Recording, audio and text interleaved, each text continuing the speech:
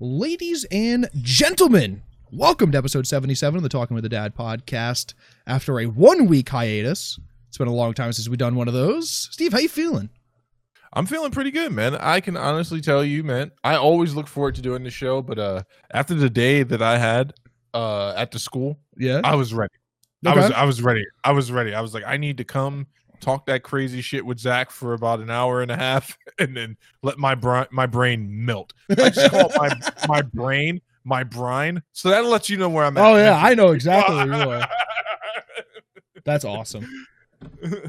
But I'm doing good, man. I'm doing good. I think I finally defeated my OCD. I don't even care about this thing in my monitor. I'm not even looking at it. I'm doing so good not looking at it that I think I should about be it right now. I'm not talking about it. Holy shit.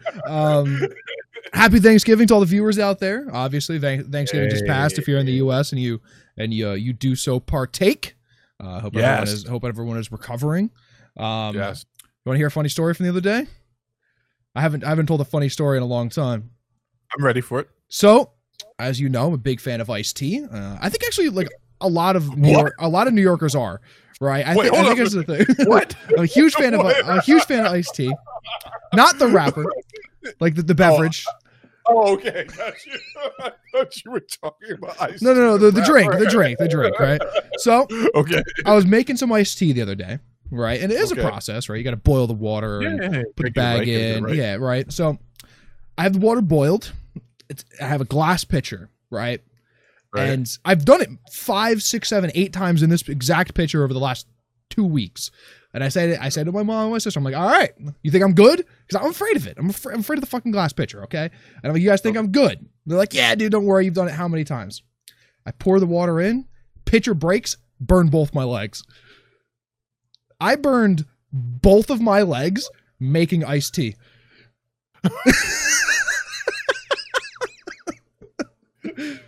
Both of my legs. Now, the burns weren't that bad, okay? Yeah, I had pajamas on, and I vacated the pajamas within the first 4 seconds. So wait, when you say vacate, I assume you mean you jumped out of them, not that you vacated your bowels. No. Like they're gone. The pajamas were in a different room. I'm just standing there over boiling water in my underwear in the kitchen. And everyone's like, oh my God, what just happened? I'm like, no, I'm good. And like my legs had spots this big on them that were like red, like bright red from burnt. So I'm like fucking ice on them and shit. We're good now. But yeah, I burned both of my legs making iced tea. Dude, everything's dangerous in the kitchen. Dude. At every point while you're making something, you got to be on your guard, man. When I make cereal, when I pour myself a bowl of cereal. When he's in there mixing the oats and baking batches. I don't know what's going to happen, bro.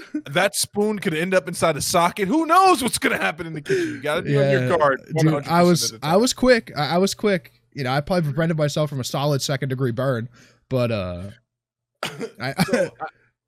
I don't have any funny stories to open up with, but I do have to say that it's time to switch the old desk around. So I've mounted the monitor. That's why you guys are able to see the artwork that I actually have hanging up. My wife picked that piece out for me right there. It's great. It fits the theme of the basement.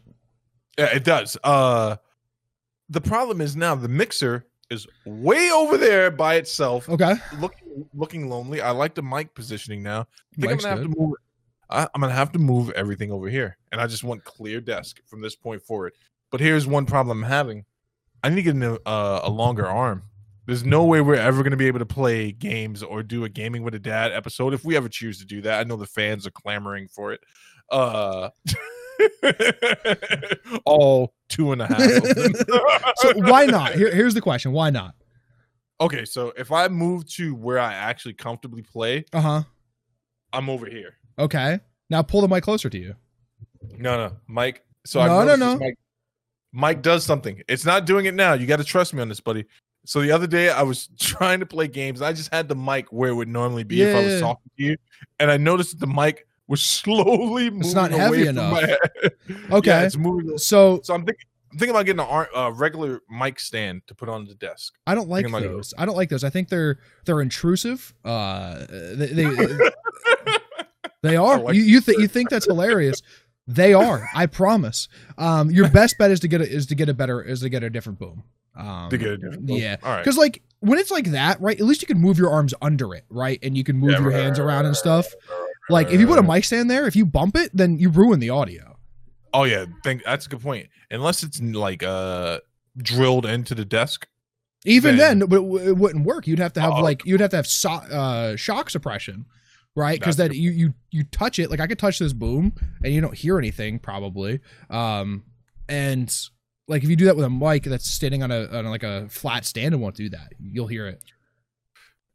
Man, I gotta tell you, man, this whole endeavor, I'm $20,000 in debt now. But welcome to the club. Welcome to the club. One day it'll be worth it, my friend. One day it'll be worth it. 139 subs. We're creeping our way. Oh, a million next year. Million next year for sure. Shout out to subscriber 139. We love you as if you were subscriber 1. I can't remember who that was, if it was me or you, but I remember our first subscriber. I was like, oh, this is the thing. This is the thing that's happening. It was one of it was either one of your alt channels or one of my alt channels. Yeah, for sure. But also, while I have you guys, Zach already did Happy Thanksgiving, but shout out to the audio listeners, you guys, and the video watchers. We truly do appreciate every comment, every like, every share. Whatever you're doing, keep doing it. We do appreciate it. We do. Now that we got all the pleasantries out the way, I'm ready to shit on some people because you got some good topics here, and I assume that one of them made it on here. And the only time I ever jump past the preamble is when there's something on here that Zach has put on. And I was like, he said he was done talking about this person. So if they've made it back into our lineup, and we don't have to go right into it, but I just realized who was on topic number one. There's a few good topics. That one in particular is pretty funny. Right. In my opinion, it's very, very funny. But yeah, right. I mean, I don't care. You could lead the show this evening. I'm not leading shit, man. I am mentally. I should not be speaking in front of a mic.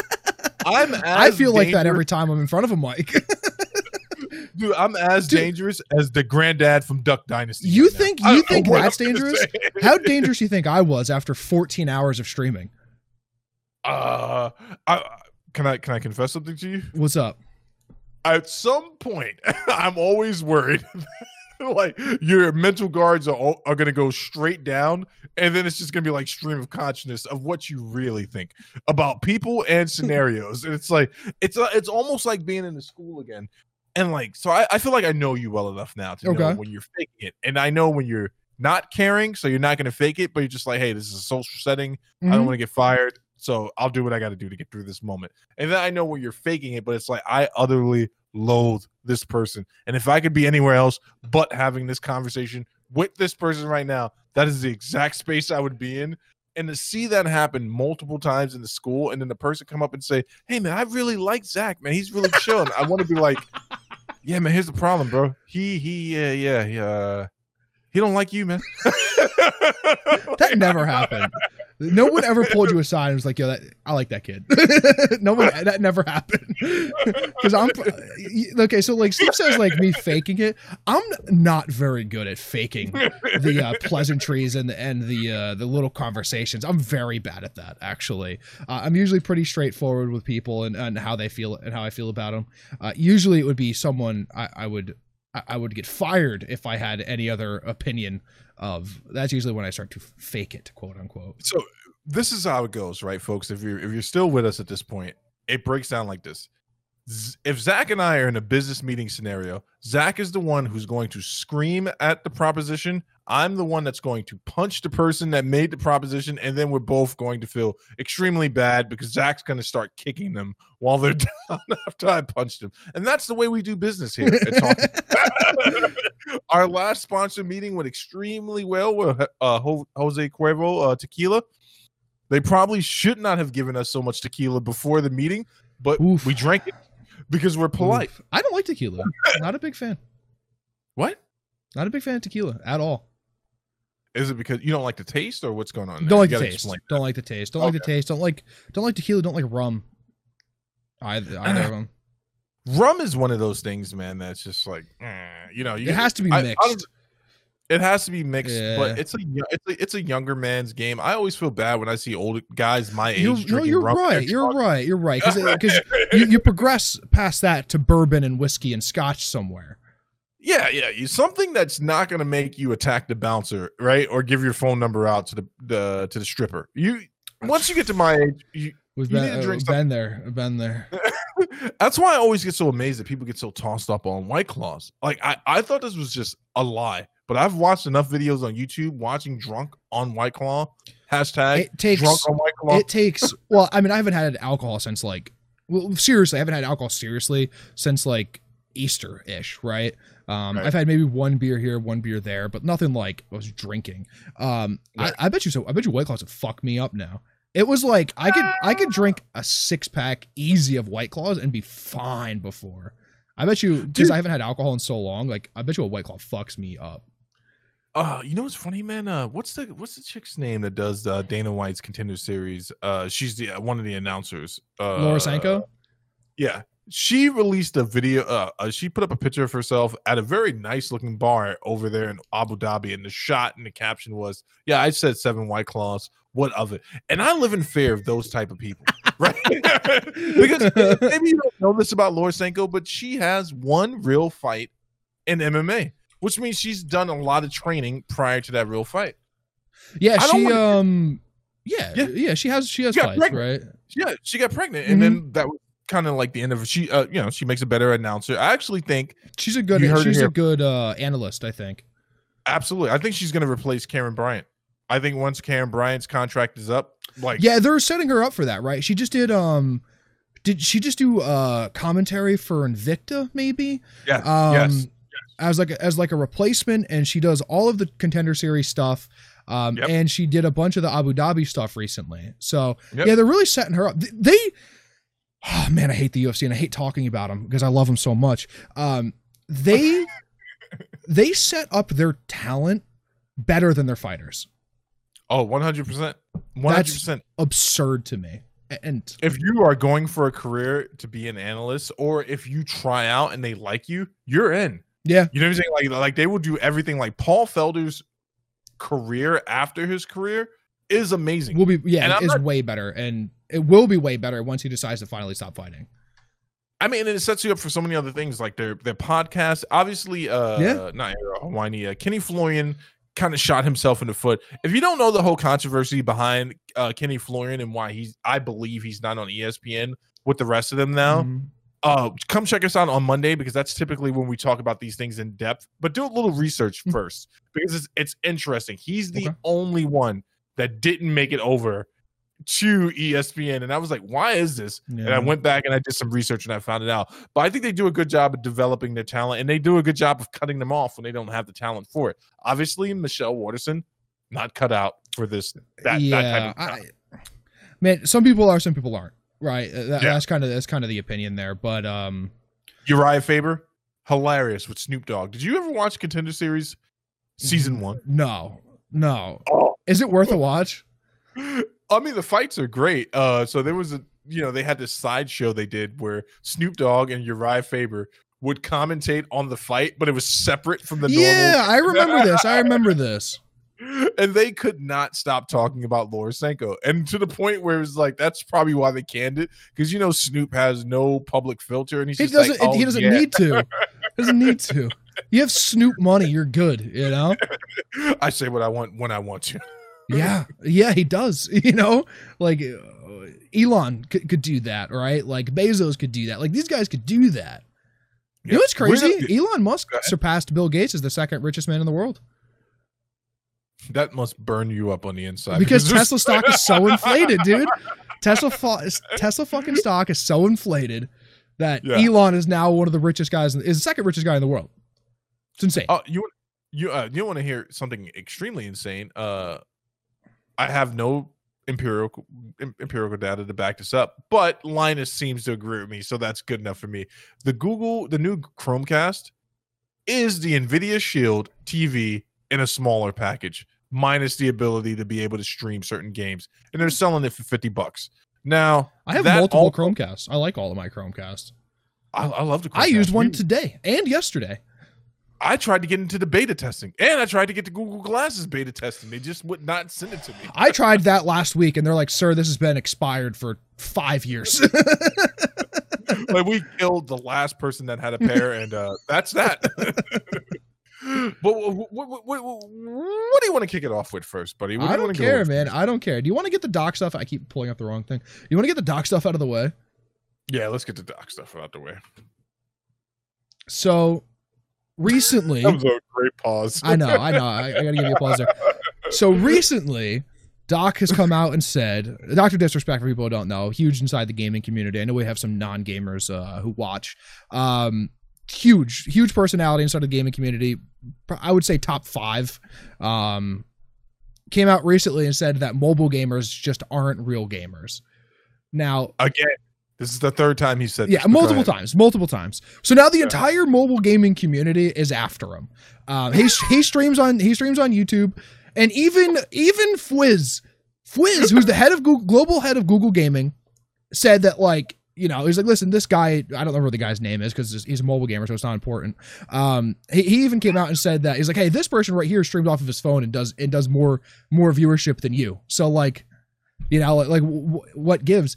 Now, one of them recently came out and was like, hey, okay, 100 grand, 1v1 on Call of Duty Mobile. You play on your PC, I'll play on my phone. We'll see who wins.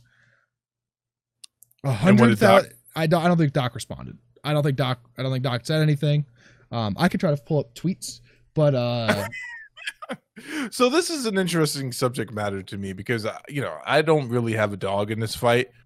I'm kind of in this moment. This would be one of the few moments if Zach said "F these guys," I'm like, yeah, F them. But the fact of the matter is, like, I know there are content creators who stream completely off their phone and they stream their mobile games off their phone. I'm just gonna go out on a limb here, man. He did not respond. He said 1v1 on COD Mobile, 100 grand, $100,000, by the way. And this guy can support it. You on your PC and I'll play on mobile. This is what Doc's original tweet was. I've got 3 state-of-the-art monitor. Hold on. I've got 3 state-of-the-art 1 millisecond speed color calibrated monitors staring at me. A keyboard with Titan Switch optical keystrokes. I don't know what that. He doesn't know what that means. That doesn't mean anything to me. And a mouse that weighs literally nothing, backed by a $200,000 multiple PC setup, which again is way overinflated, but it's part of his character. And you have the guts to tell me how much was he said 200,000. Multi PC setup, but like if it's 20,000, I'd be surprised. And you have the guts to tell me mobile gaming is a serious thing. That's what his tweet was. And Ferg, and this guy named Ferg, which I'm surprised Fergie doesn't have the Ferg at Ferg. This guy does though. 1v1 and COD Mobile, 100 grand. And this is also where Fwiz said, No Brew is pulling 4 times the live viewership than you just playing from his phone. Which is a little out of what Fwizz's normal comfortability is on Twitter. Because again, he's the global head of Google Gaming, right? This guy has a successful career path inside of Alphabet, right? Yeah. Well, I mean, here's the thing, right? So this would be the equivalent of someone punching down, right? Even though I know, maybe Doc's viewership isn't up to it, but Doc is a branded name. He's had his troubles recently. Obviously, he's taking some financial hits. I honestly, I'm really surprised with how he was able to bounce back. But Doc is literally one step away from being a real household name, like transcending the genre that brought him to us, right? Like, there are more people who recognize Doc and Ninja outside of the sphere of just streaming than we care to think. And I think that this would be a bad move on Doc's part because, one, it's like John Jones taking the fight with Stylebender, right? If you win, it's like, okay, you won. We expected you to win. But if you lose, you create this entire narrative. Yeah. And it's a sad. But here's the issue. Here's the issue with the 1v1 idea, right? Doc isn't a competitive player and never has been. And this guy's a competitive COD mobile player. Right. So, like, he has his shit dialed, right? And Doc would have to learn Call of Duty Mobile. It's different. It's not a good look for Doc to not even say anything back. You know, in my opinion, because his character is the guy who was the one who says something last. You know, like that is a lot of his character, and for him to have not even responded to this, it almost looks like a bitch move. So here's the thing, right? About PC moves and bitch moves, man. As long I think Doc is one of those guys like hate me, love me, but as long as you're talking about me type of situation. Because now that means that's his character. And now all the trolls are going to come to his show, come to his channel. They're obviously not going to stop. He had to put his chat in members only chat because there were so many trolls in there. Yeah, but the traffic on his channel went up again, right? So the conversation about Doc is more relevant than it was before. And you're right. That's actually a really great point about him not being a competitive player. And he never has been. Never has been. He never has been. But here's the bottom line, right? Stay in your lane, guys. Like if someone says something crazy to me, like really, we joke on the show a lot. Mm-hmm. We just had a great skit about violence. But when I go out to get food, someone says something crazy, I think in a millisecond, I'm like, just stay in your lane, bro. Like, all right, I'll be every word that you just called me, but I'm not going to jail tonight. And there's a very real reason why I'm not going to jail tonight, right? And I just shut my mouth and I complain about it when I get home to my wife. If you're the best of the best in mobile gaming on a competitive level, who cares what Doc says, dude? Right. And especially when you're pulling the viewership that these guys do, right? They do pull bigger viewership than Doc, right? And there's a reason for that, though. We'll get into that in a second, but go ahead. I think it's more accessible. Mobile gaming is much more accessible, and it's much easier for everyone to get into mobile gaming and instead of PC gaming. Yeah. I understand. I understand. Yeah. Shout out Tom in the chat. I totally understand that. But dude, it's like, it's how many controversies you're going to get yourself in, you know, at some point, if he's talking about mobile gaming that bad, and that's a huge revenue source for YouTube, it really truly is. As some of the biggest streamers on YouTube are mobile gamers. Actually, the biggest streamers on YouTube are mobile gamers. Right. You're going to get yourself kicked off the platform. You know, you have to worry about that. He's not signed exclusive there. He doesn't have like an exclusivity contract. You know, he's gonna get forced to go somewhere else again. You know, and it's easy to get people to go from Twitch to YouTube, especially if it's Doc and he has this huge name. But if he's forced to go to, I don't know, Trovo or something, this new streaming platform that's coming, or Facebook, right? That's going to be a hard sell.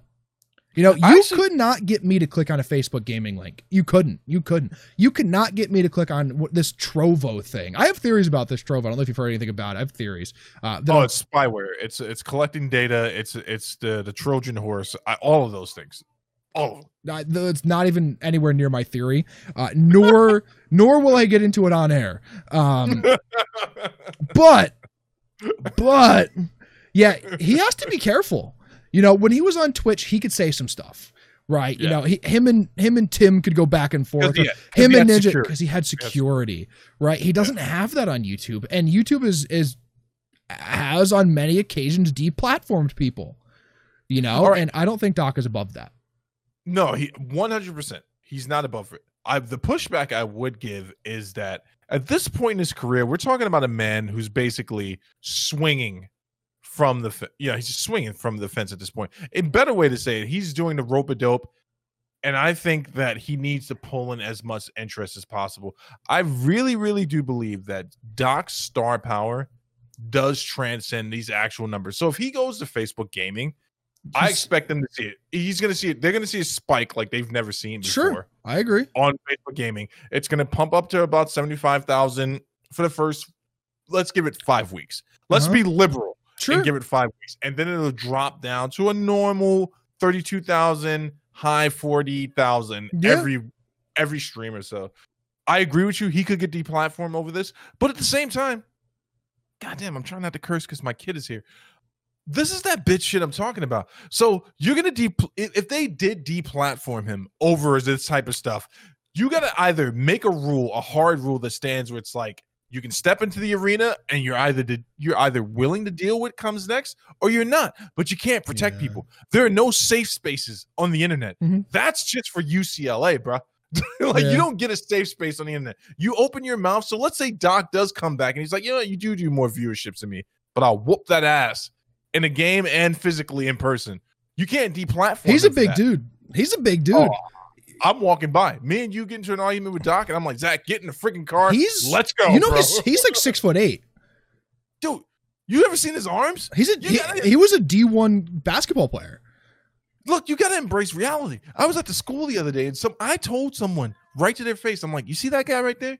He comes over here looking for problems. I'm talking it out. Everything but trying to fight this guy. Yeah. I'll fight him if I have to, but you just got to be real about this. Yeah. And I get sick of this space where it's like, so if they deplatform him, then what? So you set the precedent. It's a bad precedent. It's a bad precedent. But, you know, if he's hurting their interest at some point, like, you know, if him talking shit is taking viewership away, taking money out of pockets of the top signed streamers to the platform, then at that point he becomes an issue, right? And sometimes issues need to be dealt with. You know, and that's the huge thing. That's the huge thing. I think the streaming is much akin. I've made this comparison in private when you and I have talked very much to early hip hop. The disses really helped the platform. Like people going back and forth really helps any platform they're on because people are literally jumping out of chat to go see what the next person is saying about the other person. But unless you're going to make some hard rule where you're just like, hey, so this is an agreement that you have to come to where we just won't have you disparaging, verbally bullying anyone. That's a thing that Twitch makes you sign. Yeah.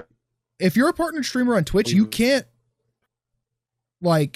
you can't talk bad about other partnered streamers. Right. So I don't know if YouTube is the same way or not. I don't know if YouTube is the same way or not. No, so like the Tim and Ninja thing or whatever, like when they're like arguing back and forth with their friends, but like if you're a partner streamer, you can't say like, hey, Summit 1G, that guy's this, that guy is that. I'm a fan of Summit, so like whatever, you know, Landmark, right? You know, you can't say like these bad things about these people. Like that's an agreement that you have. You can't talk bad about other partnered streamers.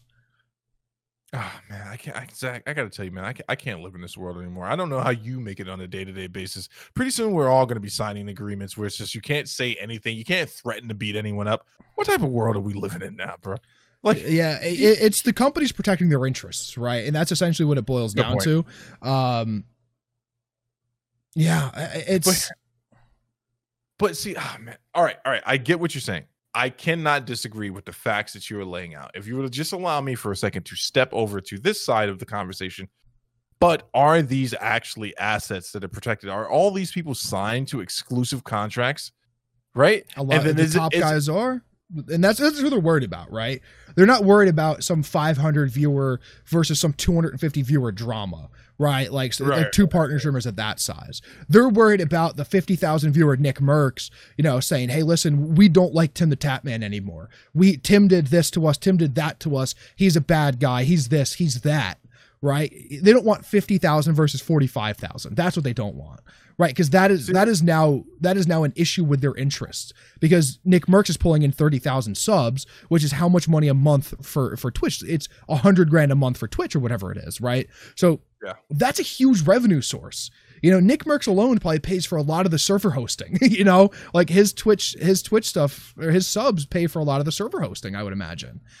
Yeah, but if we're following that logic, so if it's about the bottom line, then they obviously would not have an issue if this drama somehow increased revenue, right?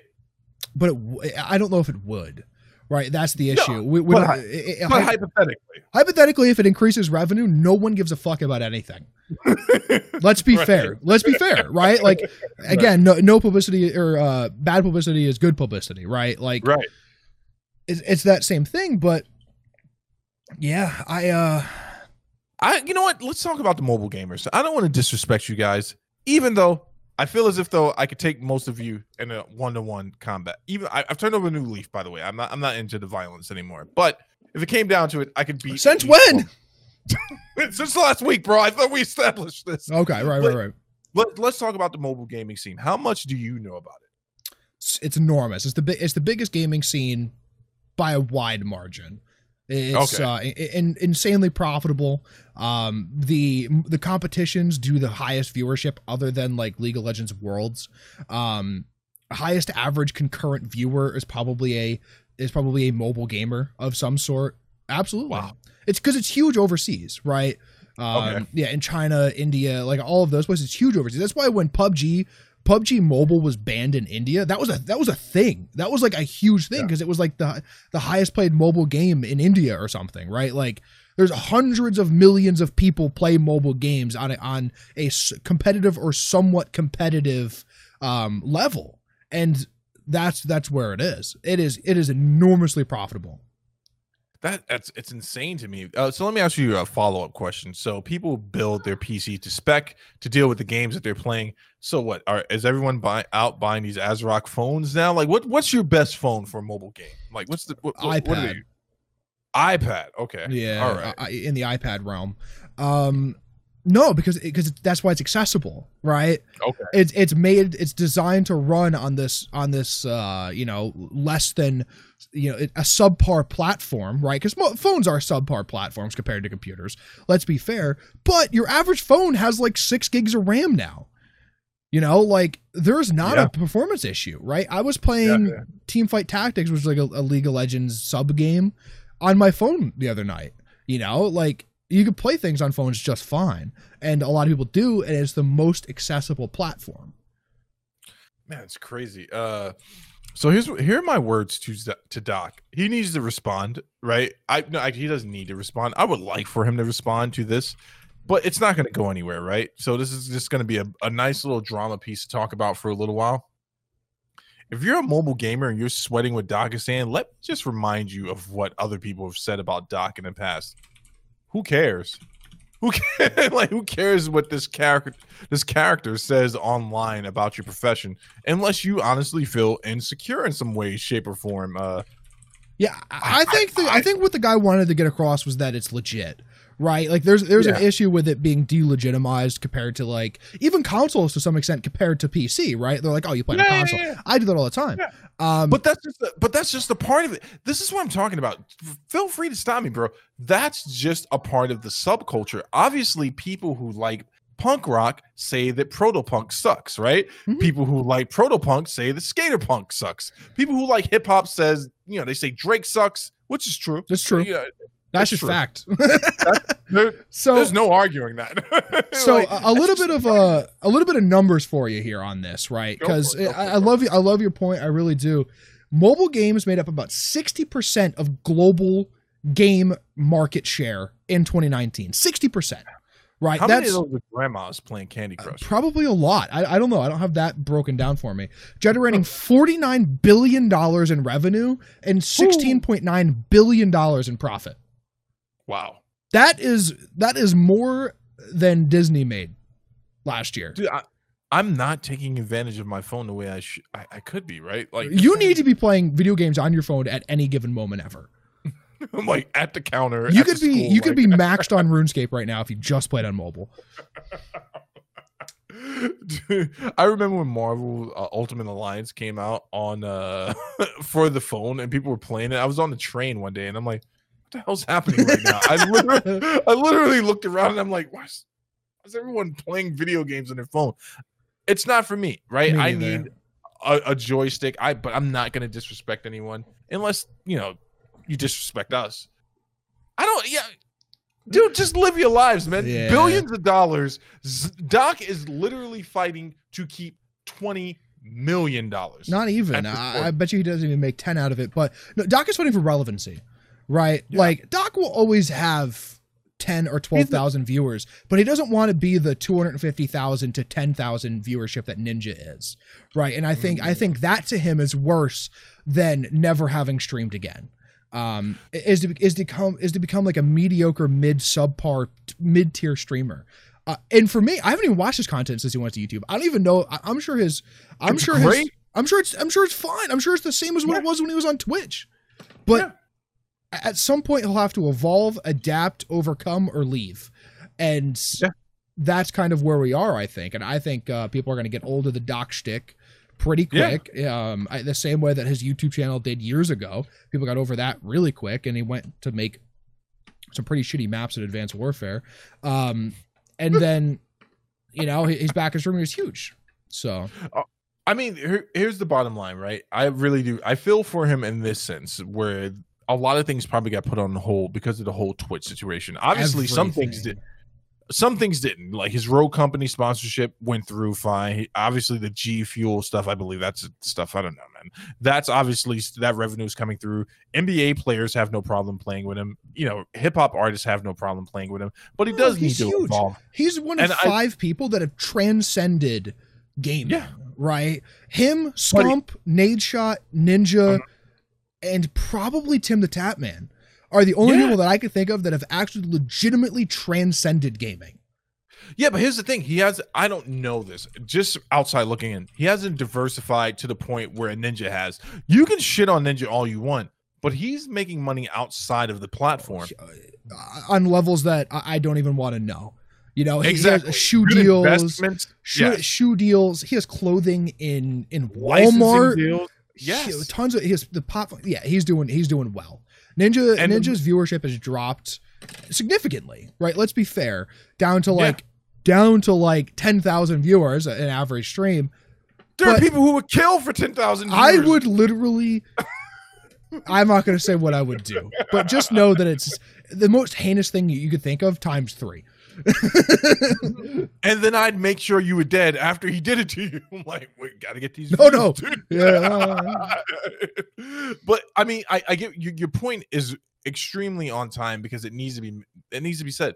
When people make that type of crossover into that type of commercial success, they typically see a dip in their hardcores. You see it in every subculture and every genre.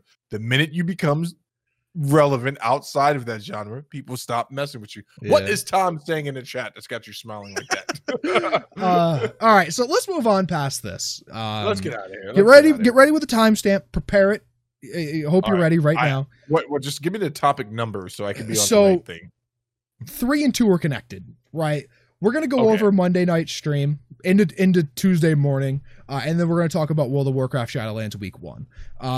So we're gonna do that in that order. So no show Monday, obviously. Actually, you know what? I think we needed a break. I think that was good. I think we had done so many weeks in a row that that it was good, and so. I fired the intern. Well, again. No, I just noticed that on this PC it says episode 76, but on the recording PC it says episode 77, and that bothered me. So the live stream thinks it's 76, where's that extra 77? So I streamed Shadowlands for 14 hours, World of Warcraft for 14 hours. It was a casual 14-hour stream. It was a good time. It was a really, really good time. I had a lot of fun. Wait. That you don't just jump in and jump out like that. I know it was a good time. I know it was a lot of fun. How would you know? You weren't there, Steve. All right. So let's deal with it. I was participating in the chat, and then my beloved 3-year-old said, "Nah, this is not happening tonight, old man."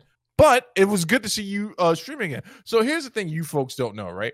On top of just putting Zach down at every chance I get, right? Because I like to keep him down and grounded to the earth.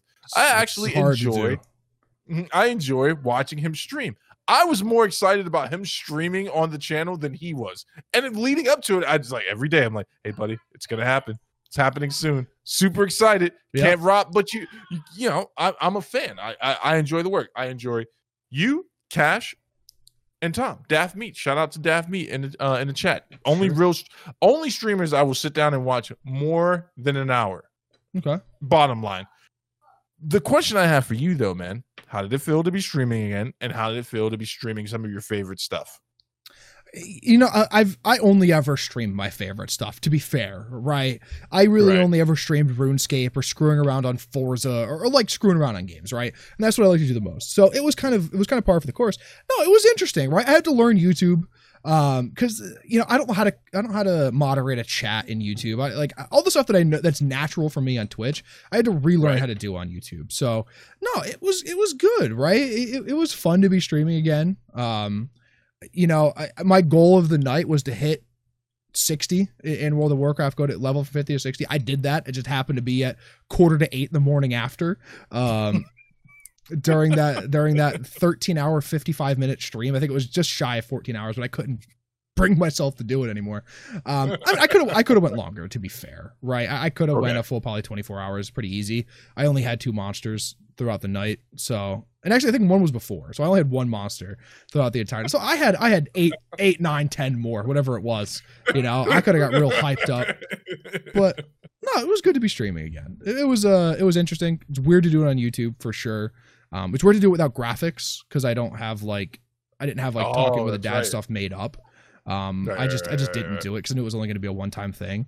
So I just like threw my webcam in there without like a little border, without any graphics or anything. So yeah, it was good. It was good. I gotta be honest with you. I was really surprised that you didn't stream more. I was like, this is definitely going to be the bug that gets him into it. I'm going to turn on YouTube. I'm going to turn on my computer, and then you're going to already be up there, just like 48 hours in. Like, I really thought I was going to. But here's the issue with week 1 for this expansion is that they time gated a lot of stuff, right? And not in a terrible way. They didn't want everyone to be so far ahead of the people who couldn't play. And I could have been, right? Like I did all the stuff. I slept until like 1 p.m. or something. I got up at 1 and then I just kept playing, right? And I played super late the following night too. Oh, you know what? Actually, I would have streamed more if I didn't have a doctor's appointment on Wednesday. You know, I would have streamed 24 hours, but like I feel like if I would have done that, I would have just slept through my doctor's appointment, and that's not a good look. So, you know, if no doctor's appointment on Wednesday, I probably would have streamed for at least 24 hours. But I'm done with everything week 1 essentially, other than the stuff that I physically can't do. Right? I play a mage, right, which is a very, very like squishy character. So the way that the armor system works in the game, that like the more armor you have, the less you get hit. And mages just don't have armor. Like I have 200 armor where like a paladin would have 600, right? So like my damage mitigation is like I take 5% less than base damage. So if say something was going to hit me for 2,000, I take 5% less than that. Where a paladin or something would take 25% less than that. All right. So it's hard for me to do things solo. And I can't like there's the things in the game right now like some of the later end stuff that we could do already. It's called Torghast.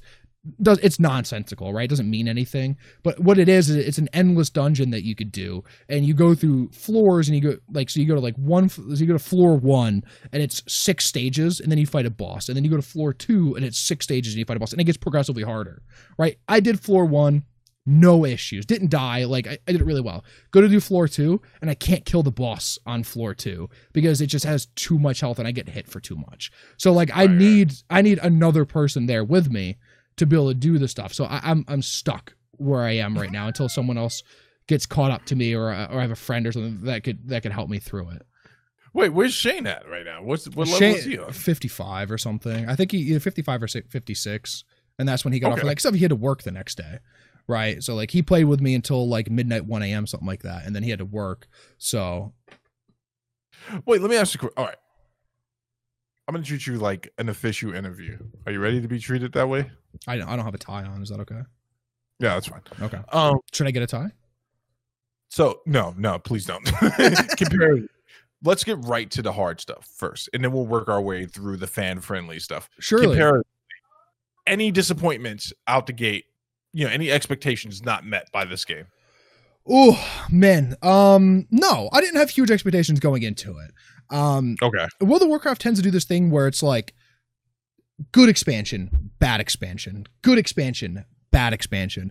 And Battle for Azeroth, which is the expansion that we just came out of, was arguably the worst expansion that they had ever done. Okay. So we're swinging back, but there's not a very high bar. Right, it's a very low bar as to how good the game is going to be. And I thoroughly enjoyed the leveling process. So what they did, instead of making it like the areas in the game are called zones, right? And in this, it's linear. You go to Bastion first, you're there until level 53, and then you go to Maldraxxus, and then you're there until 55, and then you go to Ardenweld, and you're there until 58, and then you go to Revendreth, and you're there until 60. And that's the leveling process literally worked out to be that. I mean, you know, like I needed to do some side quest here. Actually, what took me so long to level is when I hit 57, I was solo at this point. So everything's a little bit harder to do. Shane's character does a lot of damage along with mine. We both do super, super high damage. So it's really good when there's 2 of us. We melt things. But I'm solo. I can't tank things. And I hit level 57, and then the quest lines, the campaign was like, all right, for the next part of it, you have to be level 58, and then it didn't give me anything to do, right? So I had to make up an entire level, which took me almost 2 hours in the middle of the stream, right? I would have been probably 45 to an hour faster if I didn't have to do that, right? So that was an issue, but it's great, right? All the zones have their own feel to them. They all feel different. They all feel unique. They all feel like they're some of the best zones World of Warcraft has ever had. Okay. So obviously I know not to ask the story question. No, the story's fantastic. I didn't watch any of the cutscenes because I was trying to rush through it. But my next character that I bring through it, I will absolutely watch every single one of the cutscenes because the story is actually very interesting. Okay. Well, I wasn't prepared for that. I feel like Joe Biden showing up in breakfast is actually made and on the table for me. Next question. Sure.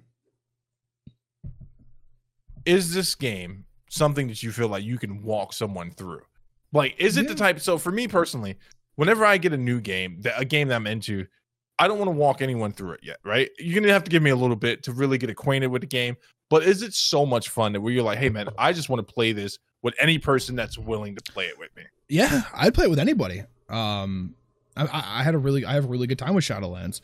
I'd welcome to play with a bunch of people. I would start new characters. I'd grab one of my I have like 4 or 5. I actually might have 6 more characters that are at level 50 waiting to be brought through the Shadowlands. So I'd be more than happy to do that with other people. Yeah, it'd be fantastic. Now, let's talk about what you really loved about the game, right? It's easy to say this could have been better. This could have been worse. This was enjoyable. Was there ever a moment where you got transported to that place that we all hope to get to as gamers, or at least in my estimation, we all hope to get to? We're like, man, I am actually having fun. I'm not faking it. I'm not just saying this in the Discord to make other people feel better, and I'm not going toxic. Like, I am actually remembering why I played video games. Did you get to that place at all playing this? Yeah. Every time you entered one of the new zones, because of how different it was compared to the last zone that you were in, it was one of those moments. It was like, wow, this is great. You go to Ardenweld and you get through the first series of quests and you get to like the main questing hub and you're like, this is legitimately like a beautiful area in the game, right? Like this is something that it's like, I even stopped because my friend Joe was in the call and he was watching the stream. I'm like, dude, just look at this for a second. And I'm like looking around the area and it's a legitimately like nice and beautiful area of the game and it was fantastic. Yeah, absolutely. There was multiple times that had happened. See, I think that's one of the things that's missing from games a lot of times. Like, it seems like games are very transactional nowadays. Like, we all buy them, and it's like, I expect this, and this better happen. And when it doesn't happen, it gives us content to obviously shit on the Avengers. But one thing I want to see more from my friends is that they're actually enjoying these games that they've waited for quite some time to play. Is there anything you would have changed thus far or improved upon? It's hard to say. I'm not a game designer, not a level designer, right? I think some of the enemies in like the regular overworlds are a little strong. And now this is coming from the point of the weakest class in the game, as far as health and being able to take damage. But I feel like some of the enemies are a little bit strong in the overworld because I do that, but then I go to Torghast where I'm fighting enemies that have the same amount of health and they're very similar enemies and I'm able to kill them faster, right? And I take less damage from them. So I feel like some of the stuff in the overworld is a little strong and some of the stuff in dungeons is a little weak. So that's just balancing issues though. Yeah, I don't know. The linear questing experience is very nice, right? When you're like, okay, we're in this area from here till here, and then we're going to the next area, and it's always something to look forward to, right? Right. Whereas old WoW, it's like, okay, well, I'm going to play through this expansion, and then we're going to be at max level, and we're just going to wait. Like, it was always like, okay, so like 52 to 55 is end of Bastion and all the way through Maldraxxus, and then I get to Ardenweld, right? What's in Ardenweld, right? Like, we don't know, right? I didn't do any like research on the zones beforehand. I did some research on how I could. You went in cold, just nice. I always do in games. I always try to. Okay. I did some research on how I could level faster, but it really, you know, if I would have had Shane with me for the entire time, we would have finished 4 hours earlier, probably. Than solo, because we were cruising. At one point, we like, so like the way that the servers work is a realms, and me and Shane are on 2 different realms with the characters. So we're on a phase that's kind of in between both. We were ahead of the pack. Like, we were at one point probably the first 5 or 6 people in the new area, right? Oh, wow. We were really far ahead of the pack, and then we got stuck on a quest, and everyone caught up to us, and then Shane left, and then I was behind because I had to do everything solo. So, like, yeah, it was a good time. It was a really, really good time. You know, that's good. This just proves something to me, right? And get ready for my soapbox. You just described you just described a game launch, a game being released that was playable to the point of enjoyment. So, hold on. I didn't say this. The way that they released the game is the single coolest thing I've ever seen in gaming ever. Did I tell you this already? No. So we logged into the game at 3:30, right? The game wasn't the expansion wasn't going to release until 6, right? We're at 3:30. Shane wanted to do some catch up. Fine. 5:30 rolls around. We can't even teleport back to the Horde City, right? Because there's so many people there. I have a picture of it somewhere that there's legitimately 10,000 people phased in and just standing there on their mounts ready to go. 6 o'clock rolls around. Servers don't restart. A little quest pops up and everyone grabs it and they're off to the new zone. They didn't have to reset the servers. They didn't have to like roll anything out. It was and go. And it was one of the coolest things I've ever seen. Dude, you know what though, man? When I think about WoW, just from my brief experience, man, playing it, and it's a shame. It just kind of died the death of me enjoying something, but not having the time to do it. It really is that world, that universe that you want a game to be, right? Yeah. It's everything I want to get. Like, there's a huge open map. There are huge quests. I'm not so bothered by the graphic details and all that stuff, but there's just so much to do. Sure. And just thinking about that one opening moment where everyone is at the start line. It was, if you watch the beginning of the stream, probably about 30 minutes into the stream. We started about 5:30. So about 30 minutes into the stream, you hear you like everyone's like, all right, when does it start? And then you see the chat going like in game. Well, you can't see because my face is over it, but I can see it. The in-game chat is going. It's like, who do we talk to? Who do we talk to? Who do we talk to? And then a little quest bubble pops up, and I'm like, go! And then me and Shane get it. And we're running ahead of everyone, and we're flying through everything because like we didn't watch the cutscenes, so like everyone's watching cutscenes. We're like skip, and we're like through everything, and it was one of the coolest things that I have ever seen. It was like servers didn't reset. Our servers respectively didn't have issues, and Shane's character's on one of the most popular realms in the game. And I'm on one of the least popular, right? And I'm going to move my character to a different realm eventually. But I only stayed on that realm because I wanted to try to be realm first, level 60, which I missed by a mile. And like, it was cool because our servers, we were logged in. If we would have logged out, we would have had a lot of issues, to be fair. The authentication server went down, so like people couldn't log in at some point. Like, but we were logged in at like 2 hours in advance, 2.5 hours in advance. And it was a really, really good time. It was a really good time. I'm sorry, man. I'm back on my soapbox, man. And I know this could be naivety just playing out here, man. But I really do think that when a developer, when a company, when everyone's working together and when they say, hey, we're releasing this game, and it's going to be ready to go. Now, 2-step authentication aside, all that type of stuff, I could see where there would be issues with that. But the game was ready to go. Yeah. Out the box, to speak. And that just proves my point. For the most part. For us, it worked really, really well. Right. If you were logged in advance, like an hour in advance, I would say you were fine. But if you tried to log in at 5:45 for a 6 o'clock release, you were kind of screwed. I think a lot of people thought the servers were going to restart.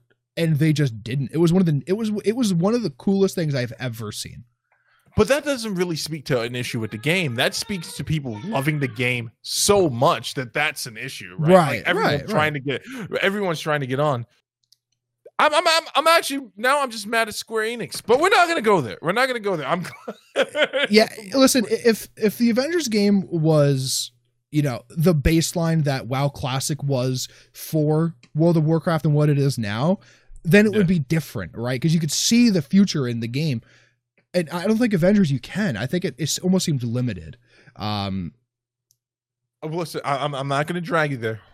When Marvel's ready to return our phone calls, the very heavily. I'll be happy. I'll be happy with it.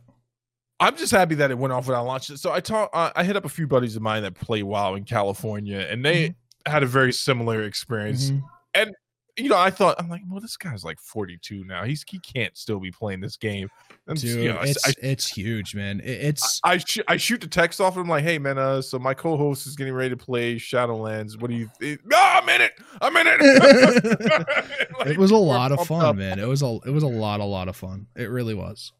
I think that so I remember when you guys were playing WoW last year or like WoW Classic, whatever happened where you couldn't get into the server and you were really upset.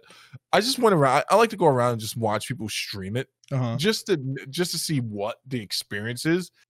And I always see the exact same thing. I see comfortability, I see happiness, and I see familiarity. Like people who have been playing a game for so long, and it's just like, I love this game. This is what I play, dear. And it's good to see that type of stuff in video games. And it's good to see that type of stuff for a gamer like you, man. You're pretty dead on the inside on a lot of subjects, but this is something you actually care about. So I was happy it went off without a hitch. Yeah. There's some RuneScape updates coming out that I'm super excited about too, actually. They're adding an achievement system in RuneScape for bossing.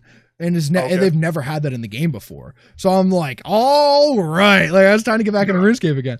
I'm in it. Yeah. You think you can get a stream going with AOC? She plays WoW as well, right? We need this, Zach. I have no idea. She's playing Among Us right now. I don't know. Well, reach out to her, bro. Come on, throw some of that Zach A game on, and she is a local senator.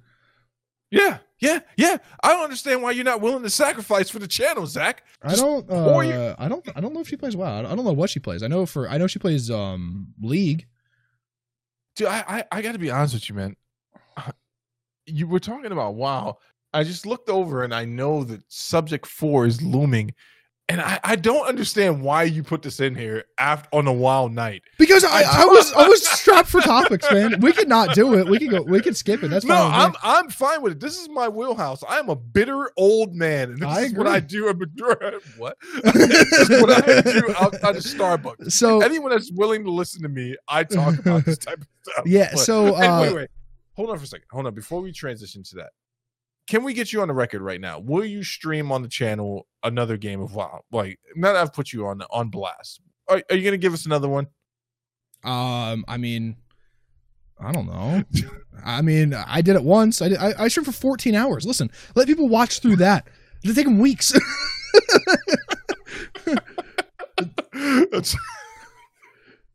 I'm sorry. I mean, if I get into a raiding guild and I do raids, maybe I'll stream raids. But like right now, I'm just running around doing like dailies and like screwing around because I've completed all the week 1 stuff essentially. Like when week 2 comes out, I'll finish that day 1 too. Like.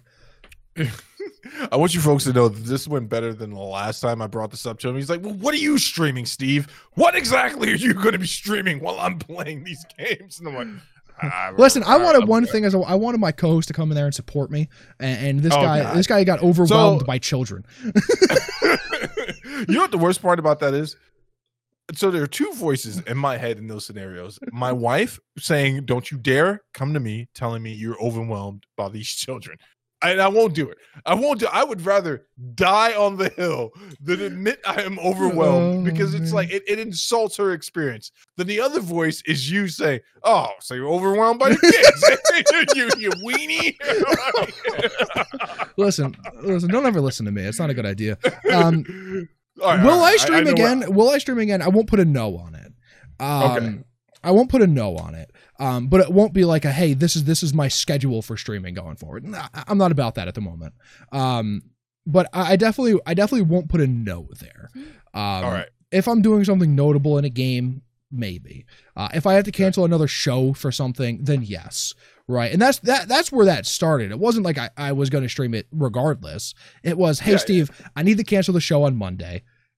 But I will stream instead, so there's still content, there's still something, and because I feel bad, and that's why I did it. Dude, I had to cancel a show because I went out with my wife and had too much fun at the friggin' pumpkin patch. All right, you don't need to feel bad about that. And I didn't even cancel that. Apparently, she texted you, and you guys we had a little conversation. You guys canceled for me. If that ever happens again without my know-how, I will kill everyone involved in the conversation. But you gotta let. And I expect nothing less. So yeah, wait, real quick. I'm not opposed to it. I know you're not opposed to it. One thing I would like to see happen on this channel at some point, right? So we've already had one. I've speak to two of three of my favorite streamers on a constant basis. You being one of them. We got to get Daft Meat up in here at some point, man. We get Tom on the show. I don't mind. We got to get the Daft Meat in here, and I'm going to tell you why we got to get the Daft Meat in here. If we could just get you guys co-streaming on this channel, I think I could just sit back and just count that. You want to do less? Just count that Sean Puffy Combs money. Listen, I just you just take a deep breath. I was going to say some stuff, and I just don't want to. I just, you know what? Whenever you feel like you're going to say something bad about me, let's say some bad stuff about Trump instead. Moving right along to topic number 4. So what is this insanity you got here for me, big guy? What's going on here? Report come out of the White House recently, within the last week, that they have started the transitional process to the Biden White House. Oh boy! Now that's coming out of the White House, while also Trump is still spewing the fact that he won the election on Twitter. So there's something going on there. All of his lawsuits at this point have been thrown out. Yeah. Another one got dismissed today in Pennsylvania, which is a big one, right? If that was the case, if they're like, oh well, actually Pennsylvania's on the edge, then that's an issue, but it's not. Yeah. So no. Yeah, that's it. It was a small little topic. They've started the transition behind the scenes, which is actually this is probably right on par for when they normally do it, because there's usually some, hearsay back and forth, but. It's a step forward. That's it. That's all that it was. It was not meant to be anything more than that. So here's the thing about this topic, right? So I don't want to be Buzz Killington, but let's just talk about how serious this transition of power is. And I'm not a Biden guy, right? I don't actually dislike Biden. I actually really, really enjoy his career in politics. I don't agree with every policy that he's come up with. I respect the fact that he stayed in the game this long, and he's obviously someone that has some higher competing pleasures and like higher sense of morality. It's amazing that he's made it this far, and I mean that in all sincerity. Sure. Like I watched this documentary the other day, and I'm like, wow, if I ever go through half the stuff that man's been through in my life, I'm not going to be able to stick it out. With that said, right, the whole Trump mass conspiracy voter fraud thing, man, at this point, I'm saying the same thing that I always say to conservatives. Show me the proof, right? If you want me to stand on your side of the picket, you got to show me the proof. Where is the evidence of mass voter fraud? Now, obviously, there's isolated incidents of voter fraud. There's always minor isolated incidents. It's within a margin of error, and it's usually within 20,000 votes nationally or something. Lower. That was the liberal number they released. Sure. They're saying that it's so microscopic, bro. Like it wouldn't swing a district, right? No, that's the thing, right? Listen, I don't care. It was meant to be a transitional topic. No. I'm camping out here for a second, man. We got to put this thing to rest, right? You know what happened the last time there was a delay in the transition of power? We got hit, right? Like, I believe 9/11 is one of those things that not the actual act itself, but the piece of intel. I'll send you this off air. This is not a conspiracy theory thing. Is this the Bush had the intel on 9/11 and didn't do anything with it? Yes. But it's stuff like that, right? There's an actual reason that our government functions the way that it does. In these transitions, people are supposed to be debriefed, so they understand what they're walking into. Because you have to remember, he's not receiving the same briefing information as Trump, who is apparently just as active as Cheney in these briefing situations. Like, I didn't realize. But hold on. Here's the issue, though. Bush became president that year, but 8 months earlier, the transition would have been done. Would have been so far past done. But apparently it wasn't. It wasn't to the point where this is actually a talking point, right? And if I hear one major network talk about it, if it's CNN, I just ignore it. If it's MSNBC, I completely ignore it. If it's Fox, I turn the channel as quickly as I can. But when every major trade reports on the fact that the last time that something like this happened, we had a huge scenario, a huge situation in our country, it's just something to pay attention to. It's also, you have to remember there are lives on the line here as well. Sure. Benghazi situations happen in these type of moments. Our enemies are planning attacks in these type of moments. I'm just going to say something, man, and then we can move right into the AMD. If you are a conservative and you are one of the conservatives who's clear thinking, you need to speak to people who are not as clear thinking as you. It is over. It's time. It's time. It's time. It's time. We just put this one down and you accept the loss, dude. The way politics in America works are your candidate is lost. So now you go to the president-elect with your interest and you work through it, dude. That's it. It's over, dude. Yeah. Stop. Listen, it's over. It's over. Stop texting me half articles about dead babies voting. It's over, dude. It's over, dude. Yeah, I'm man. It was a divisive election. That's why there was everyone turned out to vote. You know, that's what it was. Zach, I want you to put one thing on my tombstone, which is surely coming next year at some point. When I die of a cardiac arrest with a Carl's Jr. burger in my hand, just put it's please, Lord, don't bury me in a cemetery or have anyone eulogize me that believe that this was like you have my permission to shoot that person on sight. Like Steve believed, like, no, I don't, dude. It's like, you don't have any evidence. It's so what makes you think that I'm not the person up there doing it? If it's you, I got contingencies in play for that. You're like, I've actually spoken to 7 people to do the same thing. When I die, I figure there are a few people I should take with me for the safety of the rest of the world, since I'm the only thing keeping you from doing anything horrible. So I'm like, just kill this person, that person. Without me here to stop these people, you're all in danger. No, seriously, dude. Dave Rubin, all these people who've attached their horse to this buggy, there's a reason their careers are going down. I don't know if you know who Dave Rubin is, but he's I've heard the name. I don't. He used to be on Young Turks, and then he had a very public conversion to conservative thinking patterns.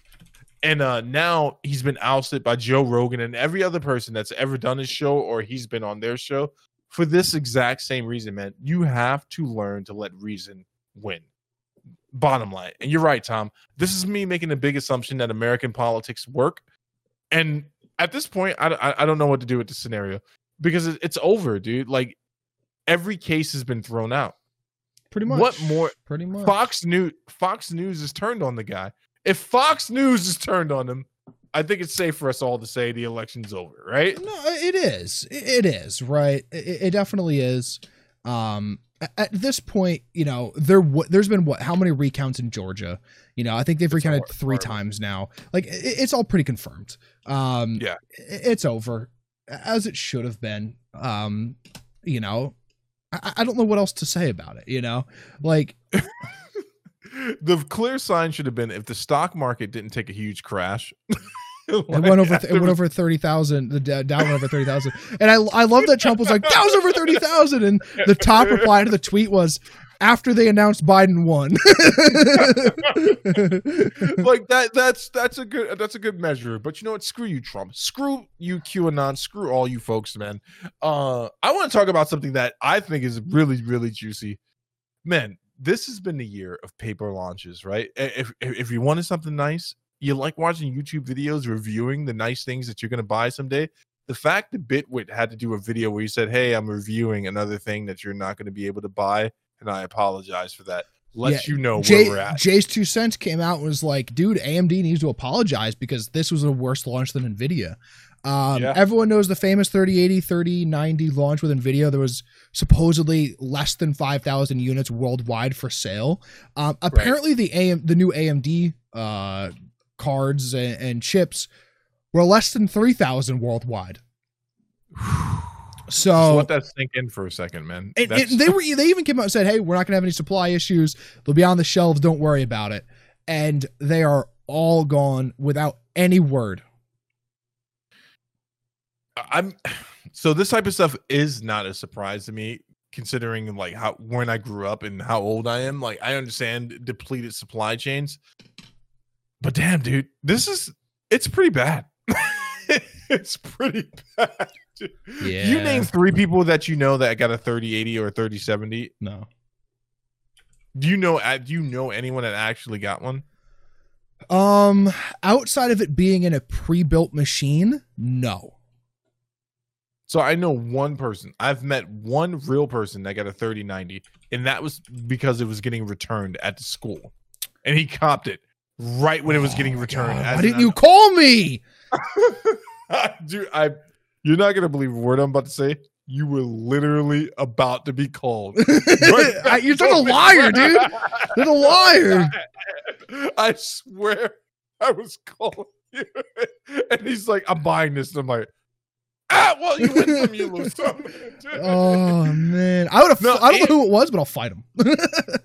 AMD has a lot to answer for in this scenario, right? Because Nvidia didn't make any promises. They actually alluded to the fact that the supplies were going to be limited, and they didn't know. Not in retrospect, when you go back and you look at it, they're like, don't know how well this is going to go, but we do know it's better than the last generation of cards.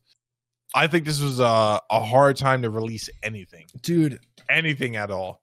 Yeah, it's a manufacturing nightmare right now. But if the company doesn't, they don't hit their projected sales. They don't hit the projected, this and that. NVIDIA just bought ARM. They spent X amount of billions of dollars buying it. Got to make that money back. They got to make that money back in some facet.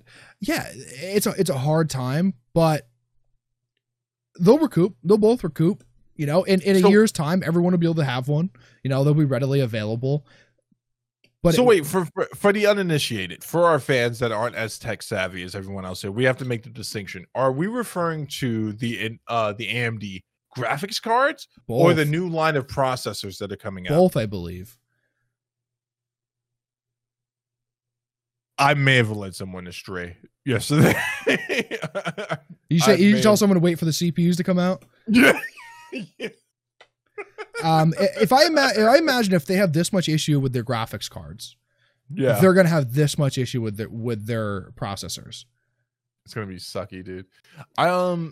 But here's the great news, right? If you weren't able to get your hands on the new AMD graphics card, you might have come up because the reviews are mixed at best, dude. The higher end one is about the same as a 3070, from what I've seen. And that's not good. That's not good. For anyone that doesn't know tech, the higher end card should not match up with the card that's being sold as the low as the budget card. Yes. Right. But to Nvidia's credit, obviously they've been doing this longer. They have more of the market share. I believe they have more research and development money thrown at these projects. I don't actually think this is something sustainable for AMD. I'm not buying it. I disagree entirely with people who are way smarter than me. I don't think this is a race that they can win with the GPUs. I don't see how they could possibly win it at the rate they're running. But a lot of people said the same thing about the Ryzen series when it first came out, even though on paper it was a lot better than everyone expected. Here's the problem with everything that's being released in 2020, according to me. A lot of it could have been delayed. Everything except for NVIDIA could have been delayed. Right, there were no other large acquisitions. Right, NVIDIA bought ARM, so I could see why they released their 30 series. PlayStation didn't need to release. Xbox didn't need to release. AMD 100% did not need to release. What do you think was the thinking behind that? They're like, just get it out there and we'll see what happens. Yeah, they have the hype behind it already. Might as well go ahead with it. Might as well move it forward. And that's a decent thought generally, right. But it just didn't work. It just didn't work. No. If you're gonna have 2,000 units worldwide, and you have a cult following of people that want it and will buy it day one, you can't release it with 2,000. And even NVIDIA is like the mass market wants it. You can't release it with 5,000, whatever it was, right? Whatever the numbers were, you can't do that. Or at least you have to tamp expectations. Like, hey guys, listen, like. We're struggling to make these. they'll be out in waves, they'll be out in batches, but there won't be many for the first year, right? Or for the first 2 quarters that it's out. Like I think you have to either do that and get ahead of the ball, or delay the launch until you have enough stocked where you think you're going to be eligible to put it on shelves. See, the problem is, no, what you just said made 100% made sense. Yeah. The problem is that person in the board meeting is going, but we're going to lose revenue to our older generation of cards, which will make this generation not sustainable. I just don't believe that that's actually a functioning business model. Now, I did not go to school for business. I know very little about it. I understand that 2 + 2 = 6. And I'm okay with that type of thing. So in this area, a lot of hype is usually a really good thing if you have product to sell, right? Right. But at this point, you hype and then you drop the ball, and then people are going, well, okay, well, why did you do that? Right. And now you're turning people off from buying the cards because of how bad of an experience they had with it originally. Right. There's other players in the market. There's not another PlayStation coming out. Right. Like there's an Xbox. I get that. But PlayStation people are going to buy PlayStations, and Xbox people are going to buy Xboxes, right? Like that's the way that's going to go. So when the PlayStation 5 has sales issues, it's because there's so many people trying to get it that they're buying the PlayStations, and then next wave more people will buy them. But when Nvidia is like, hey, we have 20% market share, but those people are loyal customers and we cannot lose them to Nvidia unless we tell them there'll be enough cards and then release it, and then there's not, and then those people are like, fuck it, we'll just buy something else, whatever's more available. And that's where the issue is. Now, luckily for them, Nvidia is going through the same thing at the moment.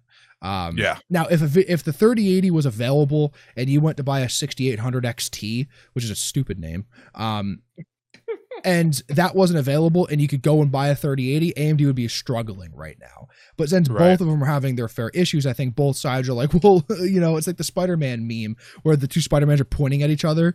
Right, because it's what's happening, right? AMD and Nvidia are pointing at each other because they're like, "You guys can't get it." And it's like, "Well, you guys can't get it," and it's like, "Well, fuck, neither of us can get it," and they're in a bad spot. But I think we should all be pointing at China, obviously. All right, so I don't know where the graphics cards are built. I don't know if they're manufactured in China or Taiwan or where they're manufactured, but probably China, probably in I want to say that the materials come from China. So the materials definitely. I'm not going to deny that. Yeah. Or the silicon might come from California, but whatever. We're not going to go into a Bloomberg moment. Thank you for stopping me. Dude, the fact of the matter is, like, you're right. You're 100% right. Something should have been done. Some type of PSA should have been made where it's just like, hey, we're really excited about this. NVIDIA's made in Taiwan. Okay. Yeah, I thought that they were, but I wasn't 100% sure. No, you're listen. You're right in saying that I'm right, and that's the only time I'll ever say that because it is the most. Wait, hold on for a second. Wait. Slow back. You said I was right, but then you insulted me by saying that I'm right for saying that you're right, which is correct because you just said that I was right. Listen. Here's the deal. PSAs need to be made. PSAs need to be made. Yeah, but we're just like saying, listen. This is what we have, right? This is what our manufacturing process is. We're able to make 1,000 cards a week. Seems like a low number to me, but like that's where we are. Everything's at 10% capacity right now. This is what our expectations are. This is the amount of cards we expect to hit by X date. And then you actually take the number that it is, scale that down by 20%, and then say that's what it is, right? So then when there's 20% more, everyone's happy. But that's the case. That's what it should be. Yeah, and change your pre-order system. So the way pre-orders should work, there is no pre-order. Hold on, there is no pre-order for this stuff. You got to remember that. Oh yeah, it's no pre-orders. There's no pre-order. That's why everything had an issue. There should be a pre-order system. I agree. So if there wasn't a pre-order system, I'm going to blow your mind here. Revolutionary, right? Are you ready? Are you ready to have your mind blown? I'm waiting. Should be able, if you're willing to get into this arena, to buy your card, put the money down, and knowingly stepping into the situation, eyes wide open. I don't know when I'm going to get it, but I am on a list. I've received confirmation that this is my place on this list. I've paid my money, and I'm okay with that as a consumer, that I am guaranteed to get my product by this projected date or there sometime nearby. Sure. And people would be okay with that. People would 100%. Oh, okay. I paid $500. You're saying that I won't get my car for 6 months. That's fine. I'll live my life for 6 months knowing that I'm going to get my card at some point, right? But if I got to deal with scalpers and then canceled orders, which is something that NVIDIA and AMD is dealing with right now, as well as PlayStation and Microsoft, someone actually getting the bag, as the kids say, and then receiving an email saying that canceled. That's bad business right there, bro. I agree. Listen, I agree, and I don't put that on. I don't actually necessarily put that on NVIDIA for doing that because they're not the ones selling it ultimately. They're the ones supplying it, right? And we all know whoever supplied it denied it. So that's a thing. But it's up to, Amazon to say, hey, we have 50. We can't sell 65. Yeah. And that's where I think that they're failing. Oh, absolutely. It's an entire corrupt system, but you've taught me that there's no point in trying to change anything. Just accept it the way that it is. And you kind of have to tamp your expectations and wait. That's it, because you got to remember there's 50 million other people around the world trying to buy the same thing that you're buying, and if there's 50 of them, your chances are pretty slim. Yeah, but that's what I'm saying, man. And again, I know we're dealing in the hypotheticals and might as well be writing comic books at this point. But imagine if some revolutionary stood up and said, hey, there was only 500 cards, but I'm still going to take your money, and I guarantee that you're going to get your card. And I'm on the show saying this, by the way, that they should have done it in waves. They should have done pre-orders, and by number in line in which you pre-ordered, you should have kind of said, hey, we could do X amount in this time, and your date is 6 weeks from now, because that's when we can get a card to you.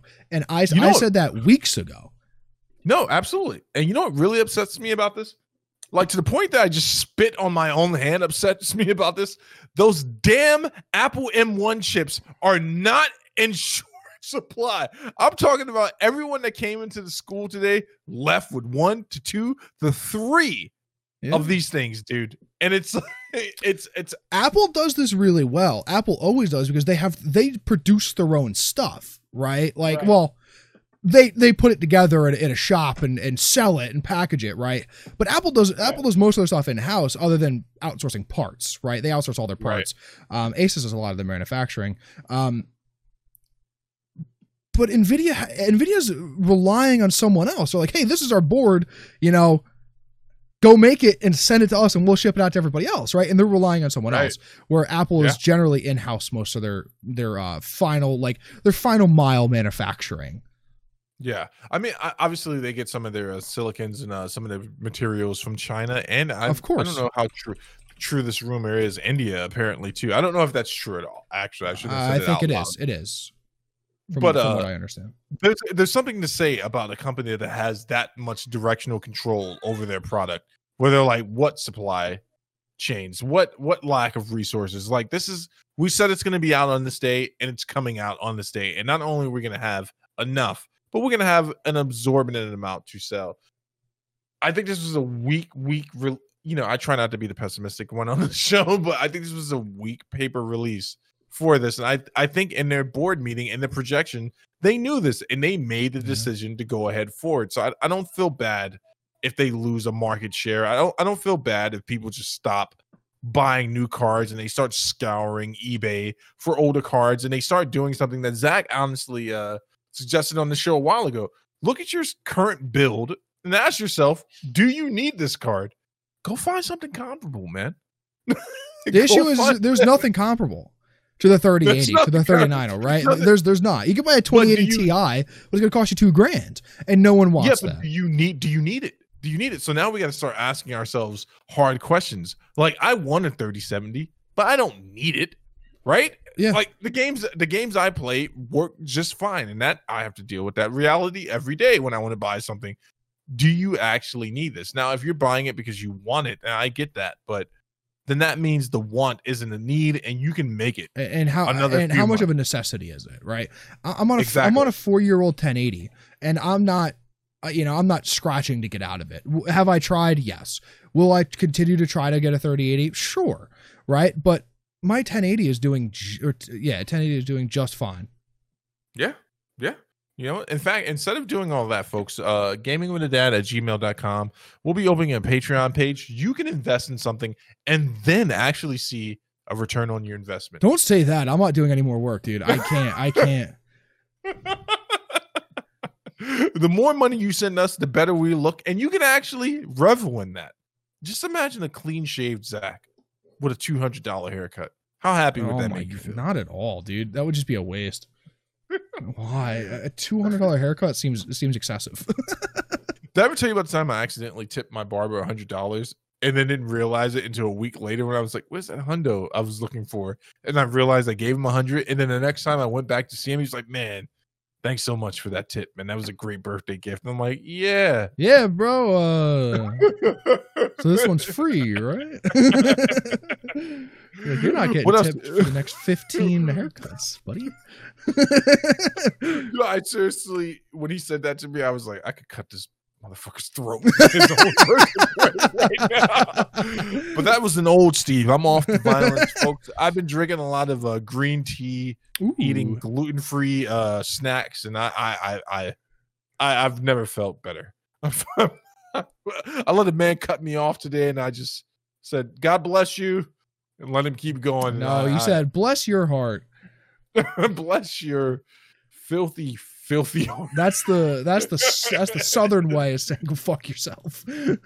Actually, you know what? My buddy Jake is gonna laugh at that because that is the Southern Baptist way. It is absolutely. Zach, what else you got going, man? You got anything else? Any hidden? Oh wait, tomorrow's fights. I was like, wait, weren't there fights on tonight? No, I just realized it's Friday. Tomorrow, the main event got canceled. But that's all. Shouldn't have been a main event, by the way. Shouldn't have been. Should not have been. I like it, but I mean, I like it as a fan. But if you were his manager, you would have told him not to take this fight. 100% business. Lewis or Blades? Both of them. Really? I would have told Blade. If I was Blade's manager, I'm like, this is an idiotic move. I don't think it is for Curtis Blades. I think Curtis Blades wins that fight pretty hands down.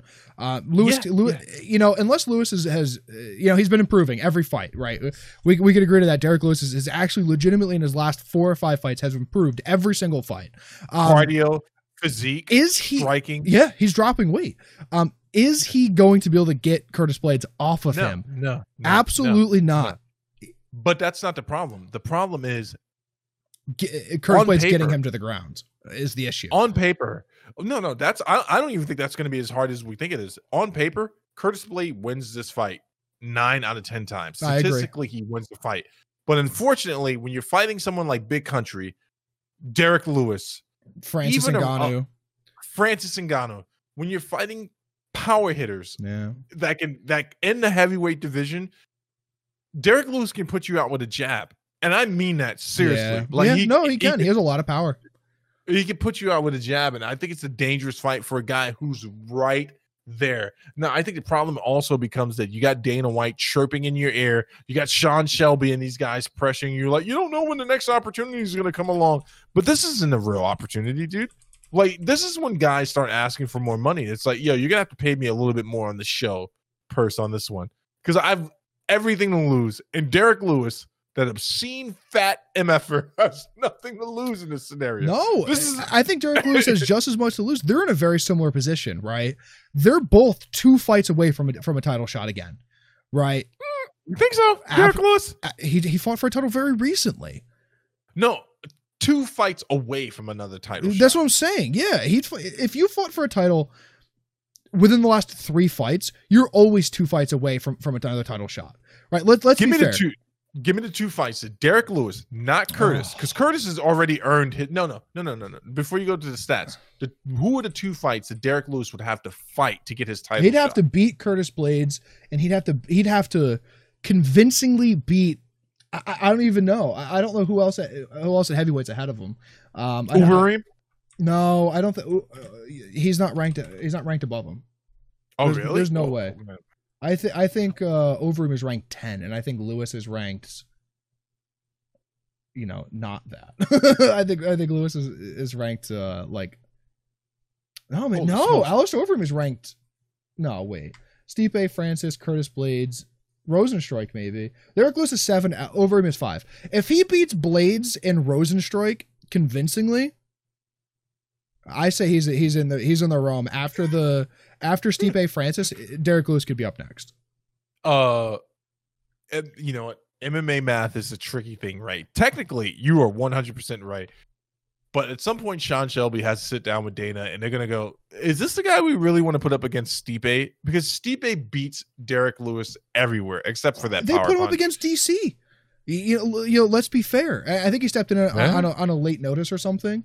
But, you know. No, DC 100% campaigned for that fight. He won't admit to it, but I don't think I went into that fight really hoping that Derek Lewis showed us something different, and he gave us a lot of different looks. I didn't know I'm not trying to be a dick right now. I didn't know Derek Lewis could throw a high kick the way he threw it. He can. DC. He can. Absolutely. He throws beautiful kicks. Beautiful kicks. I think that wow. What I would like to see from Derek Lewis is to maybe take a few more tune-up fights and keep getting his physique in a place. I agree. I agree. I would have liked to have seen him tomorrow, obviously. I like watching Derek Lewis. It's fun. He's funny. He lost to DC. He lost to JDS and then beat Ivanov, who's not an easy fight, who beat Latifi, which I think was an easy fight for him. And then he beat Alexei Olenek, who isn't an easy fight for anybody. He's not taking easy fights, right? Like no. And I think, like I said, I think him and Curtis Blades are in the same scenario. They're 2 fights away, and happens to be one of them is each other. They're 2 fights away from a title shot. Curtis Blades, I think, is you could argue if he beats Lewis, he's there. No, Curtis Blades is there, dude. If you're his manager, I think Curtis Blades, he's not the person you want to put up against Stipe either. I think his striking is worse and his wrestling is worse than Stipe. Stipe's he's a better Curtis Blades. Well, Stipe's a more intelligent fighter. Striking's a lot better. His movement's a lot better. He's a lot leaner. Mm-hmm. I think he's going to be able to negate Curtis's wrestling that he relies on heavily, and it's going to make it look real amateurish. You know what's going to be really interesting, but is if they actually are trying to pull Anthony Rumble Johnson into the heavyweight division, like if this is a thing that's actively happening, it changes the landscape almost entirely. Even if Anthony Rumble Johnson ultimately gets smoked in his first fight, we're talking about Anthony Rumble Johnson. This isn't a man who hasn't stepped into the heavyweight before. Right. He's fought at heavyweight. Sure. He's fought at heavyweight before. And he's shown us that he has a gas tank that he can go through. And he's got power that he puts on heavyweights. But we haven't seen him in a long time. Let's be fair. We haven't seen him in a long time. We haven't seen him in a long time. He went through a huge bodybuilding phase, right? So what effect did that have? A huge weed smoking phase too. Yeah. But what effect did that have on his body? Right. Let's be fair. The bodybuilding specifically, the weed stuff, whatever. Right. I think everybody in the UFC is in a huge weed phase at the moment. I would be willing to bet that I'm probably pretty right on that. Yeah, they're all high. It's all the time. I agree. But what effect did the bodybuilding have on it? Because that's stressful and strenuous. And then he had to cut all of that back, right, to be able to make weight. Like, I'm curious. Here's the thing, man. As a fan, I'm going to pitch something to you right now, man. We can close the show on this one, but I really want you to think about it for Monday's show.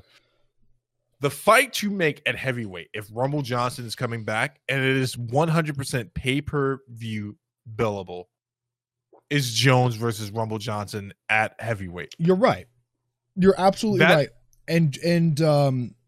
But that, in my opinion, is only the case if Stipe wins against Francis and retires. And that'll be for the new belt. 100%. 100%. But Stipe would have to beat Francis Ngannou half to death, right? Because they have this weird thing. Does they have this weird double standard? He's already beat him once.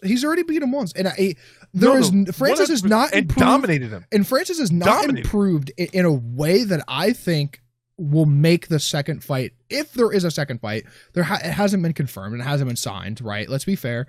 Right. I don't see an improvement enough in Francis to see a different outcome. No, if you're just looking at the Cain Velasquez fight and you're looking, no, there isn't. No one can deny. There's no tangible proof. Correct. Here's the thing, though, right? I feel that the UFC, and I think I can make a strong case if you're willing to go down this journey with me. I feel like the UFC has a bias when it comes to lighter weight lighter divisions versus the heavyweight division, they will almost instantly run back. If I'm just looking at the records of a lot of their heavyweight champs and they've lost in instantaneous rematches, they will almost instantly run something back if they have the opportunity to. I feel as if though, man, I think they do that with a lot of divisions, though, don't they? We recently saw it with Max Holloway. They immediately ran that back. We saw it with the Figueiredo versus Benavidez, where guy missed weight and then Benavidez got smoked, and then they immediately ran it back. You have to run that one back because you have a vacated belt, and then the guy basically. But the guy missed weight. The guy missed weight, right? In my opinion, he screwed himself over. You miss weight, you win. Okay, you can't be a title holder. Benavidez fights the next guy in line. That Figueiredo has to fight the next guy. That makes more sense. I think for champions there's a bias there. I don't necessarily know if I agree with you if it's just heavyweight. No, they do seem more likely to run things back at heavyweight because it's a shallow division. You know, yes, with lightweight, there's 30 people there who are fairly competitive at the top of lightweight or featherweight or flyweight, whatever. But that's my point. That's my point. It's no one's fault that the heavyweight division is as shallow. This used to be their premier division. Do you know why it became this shallow? Because they don't actively recruit. And I'm not talking about the friggin' Contender Series. You need to hire someone to go out and there. Spot and and get out there and I'm not saying that they don't do this. I'm sure Dana White would probably scream right in my face. He's like, you know how much money I sink into the heavyweight division every year? But the fact of the matter is, what are they going to do after Stipe loses? Because if they're banking on Stipe beating Francis to create the narrative Stipe versus John Jones, you think Francis is just going to roll over and let that happen? Absolutely not. I don't think that narrative is good for the UFC, because you're now saying to Stipe, hey, listen, we don't believe in you. You're our most decorated heavyweight belt holder ever, right? You've defended it more times than ever. You just beat the guy who is considered one of the top 2 best of all time in Daniel Cormier. You beat him twice. You beat him, very convincingly twice in a row. In 3 fights, could be considered a fluke for the first fight. I know you hate saying that, but in my opinion, still could be considered a fluke. I got you. But we don't believe in you, right? And Stipe to me is way more marketable than Francis, right? 100%. They just don't market him right. That's the problem. And we could beat a dead horse with this, but they don't market anybody correctly. And yeah, but there's a fear with the way that with Stipe, and I don't think that they know. Listen, I'm just going to be the black guy that says it, right? I love my people. You can call me Uncle Tom if you want to, but I know who I am as a person. I think that they're scared to market a white guy like Stipe, and they don't realize what they have. He's not some crazy Colby Covington psychopath. Like, this is a decent man. He's a wholesome guy, his interview is like, oh, hey, what do you want to do next? I want to go home to my kids, or to my child and my wife. I want to go back to working as a paid fireman in Cleveland or wherever he's from. Like, I want to give back to my community. I want to give back to my community. Like, this is a guy that's so, like, I didn't take marketing. I would never be interested in it, but this is a marketing 101 class. It's an easy win. It's so easy. It's so easy. But then they market him like a week before his fight, and that's it. And that's my issue with the UFC. So the same thing is true of a Francis. Like, their marketing on Francis was more just a predator. There's a whole great story behind how that guy became a MMA fighter. But you want to market him as this monster, but it's just, that's not even who he is as a person. Like, we're talking about a man who doesn't even want to hurt people when he comes into the octagon. Francis doesn't, right? He wants to, his goal is to open up, camps in Africa, so they could they give kids opportunities, which again is great. But his nickname is the Predator, but not like the bad kind, like the fucking the movie kind. Yeah, not the kind you don't invite over for Thanksgiving. Right, well, you probably wouldn't invite that Predator over either. That'd probably be a bad idea. I would probably have the skin Predator over for Thanksgiving just to hear his side of the story.